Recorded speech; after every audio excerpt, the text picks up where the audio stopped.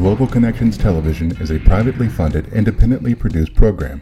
The opinions expressed on Global Connections are solely those of the moderator and his guests. We invite you to go to the website at www.globalconnectionstelevision.com to view previous shows. If you're involved with a PBS or community access television station or an educational institution that has an intra-campus television hookup, or perhaps a podcast or just a computer and would like to share the programs, please feel free to do so. Global Connections is provided at no cost to help people in the U.S. and worldwide better understand how international issues impact our lives. Welcome to today's Global Connections program. I'm Bill Miller. Today we're going to be talking about a lot of volatile issues that are taking place around the world, especially the recent invasion of Ukraine by Russia. My guest today is an expert on these topics. Dr. Gregory O. Hall is the Associate Professor at the Patterson School of Diplomacy and International Commerce at the University of Kentucky in Lexington, Kentucky, USA. Dr. Hall, welcome to today's Global Connections program. Greetings, Bill. It's great to be back with you on Global Connections Television. And thank you. I appreciate you being with me. We, no matter what we say today about the Russian invasion of Ukraine, it'll be history by tomorrow or by the time this airs in a week or so. But we'll go forward and talk about it anyway and see how it goes. Let me ask you, Greg, let's go back a little bit on this. We've heard so many different versions of why Putin invaded Russia. I was part of the group mistakenly who thought maybe he might just grab those two eastern provinces and be happy with that. But apparently it looks like he's not going to be. He's going to move forward and probably try to take over the whole country, or at least destabilize the government so that Zelensky will have to flee and he can set up a puppet government. But what did you see as the causes or factors leading up to this invasion? Sure. A blend of factors, and probably the key driver has been, to be honest, the agency of Vladimir Putin. He's a different kind of leader. He's definitely different from his two predecessors, Boris Yeltsin and then Mikhail Gorbachev, and clearly, he's hearkening back to history. Just about every speech, pronouncements, the essays he's written, he's authored, he's looking back at history, and so he's attempting to right some wrongs as he and his supporters see it, but also to reestablish something that was. And so it's the right blend of the timing, factors, actors, and frankly, a United States that is not really together with one voice politically on this. And so he has seized opportunity to establish what has been his vision for a very long time. Mm-hmm. We're going to get into that in a minute because this country, our country, is probably as divided or more divided to some degree than probably since the Civil War in the 1860s. So we'll get into that in just a moment. Let me ask you two other factors too that you hear bannered around. One was that Putin, and probably justifiably so, felt that NATO, North Atlantic Treaty Organization, was encircling Russia, and that he really had no buffer between him, his country, and the NATO countries, or some of the NATO countries. And the other was there's a very worrisome rise of neo-Nazism in Ukraine. And there's a rise of neo-Nazism in the United States, which we will get into in a moment too. But how important were those two factors? Oh, Bill, they're extremely important. I looked back at an article that I had written in 1999, I think it was spring of that year, about NATO and its relationship with Russia. And I cautioned there, and it wouldn't take an expert to realize this, that the day would come, the right set of circumstances, the right kind of leadership, stridently nationalist, that things would come together in a way that one of Boris Yeltsin's successors would say, hey, enough of this NATO expansion. We really need to push back. I believe for Vladimir Putin, Russia stomached NATO expansion 1990s and beyond. But for him particularly, Ukraine and Georgia were red lines. And either on our side, we didn't appreciate that sufficiently, or we figured, well, we have the upper hand, we're more powerful, we can go ahead with this. So the NATO enlargement thing pulls people into Putin's orbit who would not even be in his orbit, Russians, so it's a real driver. The second factor that you mentioned, and if you could restate that, I want to make sure I address that succinctly. Oh, with the neo-Nazism, the rise of neo-Nazism. Yes. It is, as you say, it's very chilling, and how these neo-Nazi sympathizers, it's a blend of far-right ideologies. They're talking to each other. They're engaged in social media. They support each other's public displays. And Putin, in the essay he wrote last year about the sort of the togetherness of Belarusians, Russians, and Ukrainians, he talks a lot about this. And so he's beating the drum of neo-Nazi ideology, beating the drum of even the prospect of a nuclear-armed Ukraine as a scare tactic. And he used these factors quite well in order to get people to go along with what he's trying to accomplish in Ukraine. Now, the United Nations has come down solidly opposed to this intervention. According to the Secretary General of the UN, almost everybody at the UN, to be quite honest, it's a violation of territorial integrity and sovereignty of Ukraine, regardless of how Putin views it. That doesn't matter. It's a fact that certainly Ukraine is internationally accepted as an independent country or independent republic. And so the question is, the United Nations can do some things, and there's so much negotiation going on behind the scenes at the UN. It's just mind-boggling. Mm-hmm. And we don't appreciate that, and we should. We saw it during the Cuban Missile Crisis, and the UN plays a vital role to get these characters, if you will, these players together to try to defuse these problems. But what do you see as a role for the United Nations, the Security Council, the General Assembly, and as some people have said, there have been war crimes committed, the International Criminal Court, which is not part of the United Nations, but was created by the United Nations. So what role do you see for them? Well, certainly, I'm going to tell you, it's really tough to have any hope or a productive role regarding the Security Council. That's the big project for global security that we're going to have to somehow figure out going forward.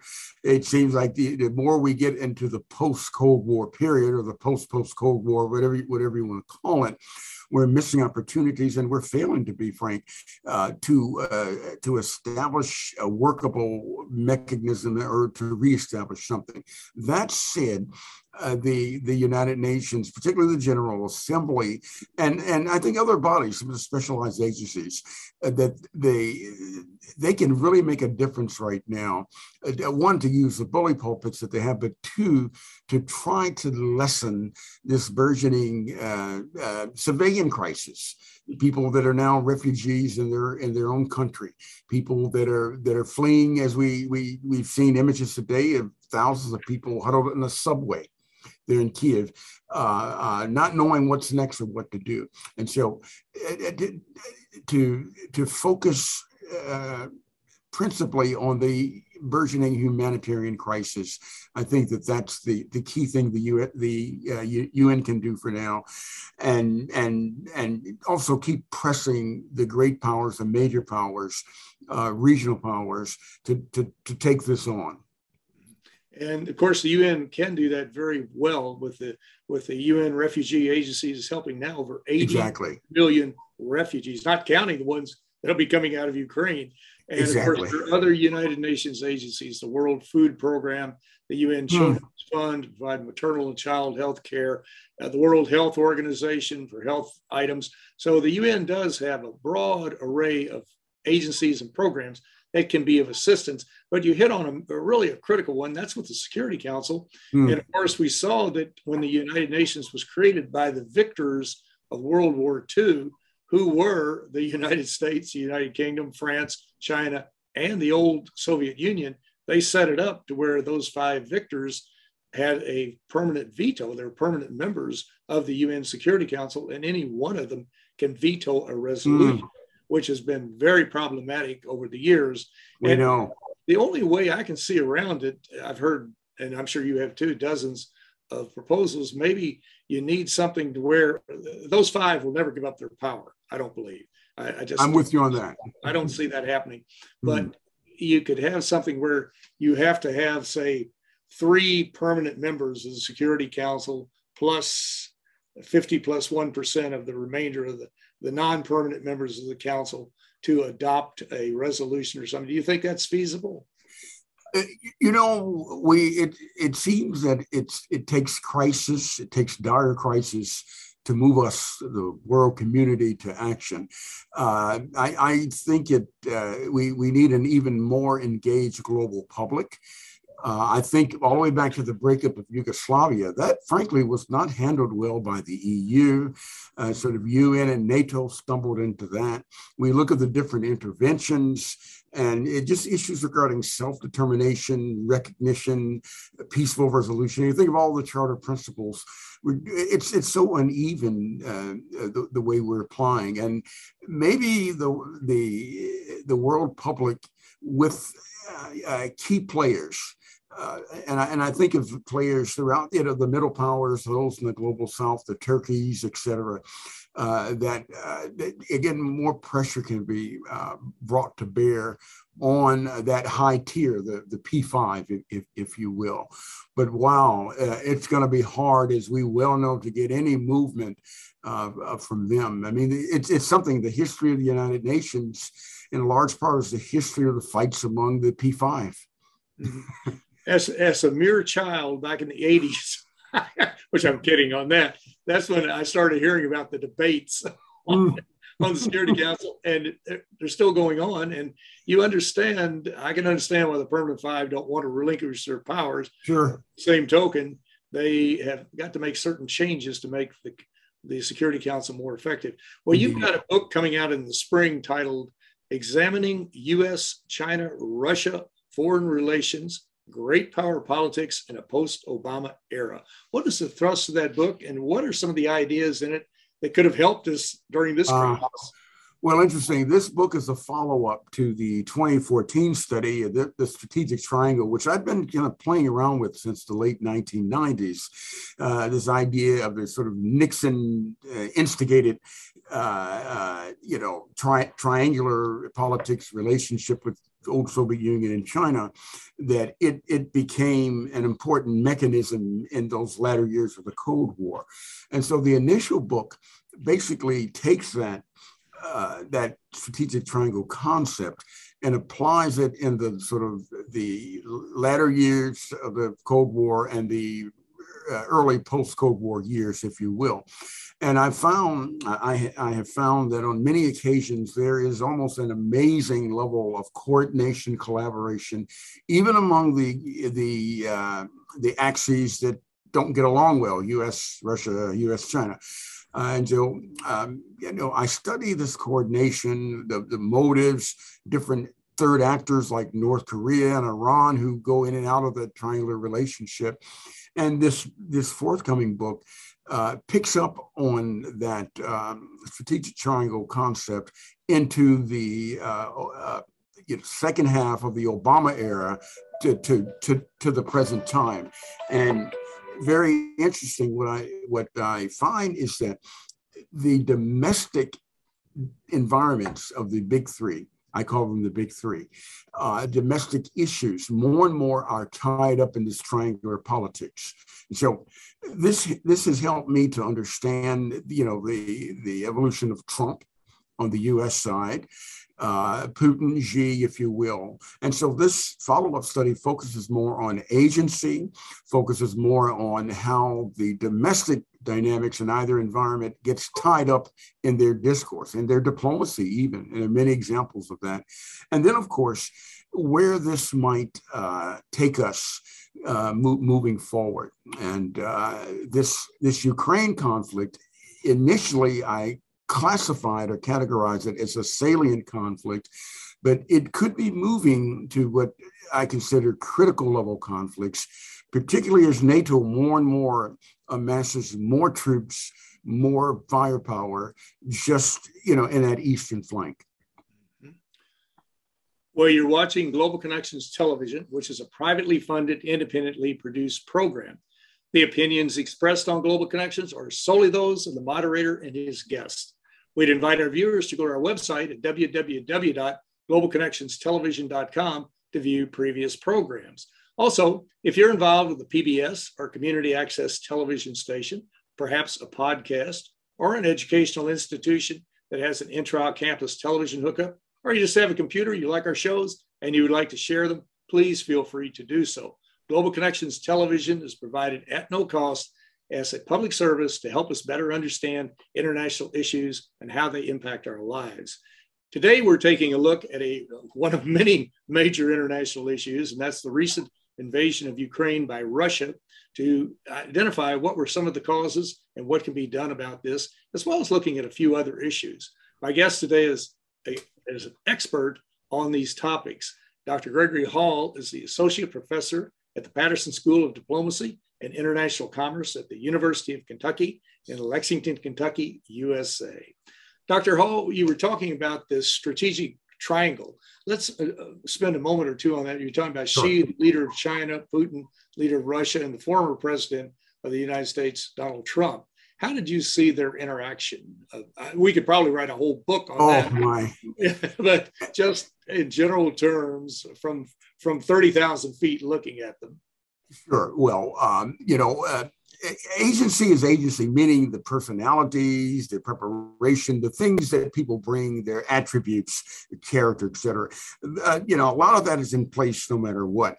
But there's been, as the international global order has transitioned, it is in a transition towards, a more sort of multiple powers, multiple players in that regard. And that the U.S. in ways is, I say, plateauing as a great power, not necessarily receding, but plateauing. And of course, China is right there on its heels. The opportunity for leaders and leaderships to play an even greater role, to if you will, to shift the agenda, to take certain moves, there will be more opportunity for it. And I'm seeing that in these interrelationships. And I consider Vladimir Putin, who came to power early 2000, Xi over a decade later in China, and of course, Donald Trump as being pivotal players in different ways. They are, if you will, they're changing the game. And they're having impacts that I think will still be significant even after they're gone. And it's interesting, the U.S.-Russia relationship and Donald Trump, he gave that, if you will, a stamp, a contour that we've never seen, frankly, since there was a Soviet Union and since its collapse. So these actors are having, great impact, and I don't think that's really been fulfilled yet. Meaning that there's more to come. 2020, many of the foreign policy analysts felt that there was an imbalance there. Xi was very knowledgeable, dedicated, tough as nails. Putin the same way. Donald Trump didn't. He wasn't qualified, or he wasn't characterized that way. No, he was characterized as basically someone who was doing Putin's bidding. He was not that tough on China. He gave the impression he was, but he really wasn't. When you go back and look at what he did, he had a bromance with the North Korean dictator talk about how they were in love, and he would talk about how we've denuclearized the Korean Peninsula, which was not true. Talked about how we could rest at night without worrying about the North Korean nukes, and they were building nukes every day while they were duping him. And so he really, to a large degree, is based on a lot of the reporting, he actually was sort of a useful idiot for the Russians and the Chinese. How do you perceive that? He almost, you could argue, that he helped weaken this country. He certainly did. I mean, he put more money into defense, but when you're losing allies, you're trying to destroy your NATO allies there, you're not strengthening the country, you're weakening it. It's hard to argue against that assertion, Bill. Some time perhaps was lost in preparing for this eventual sort of retaking or the total takeover of Ukraine. Ground was lost on settling, reestablishing, if you will, a better trade relationship with China, or at least some understandings. And I think overall time was lost on issues that are of import to us all: arms control and nonproliferation. Time was lost. Now, Trump had an interesting proposal about regarding China becoming a part of these deliberations on arms control.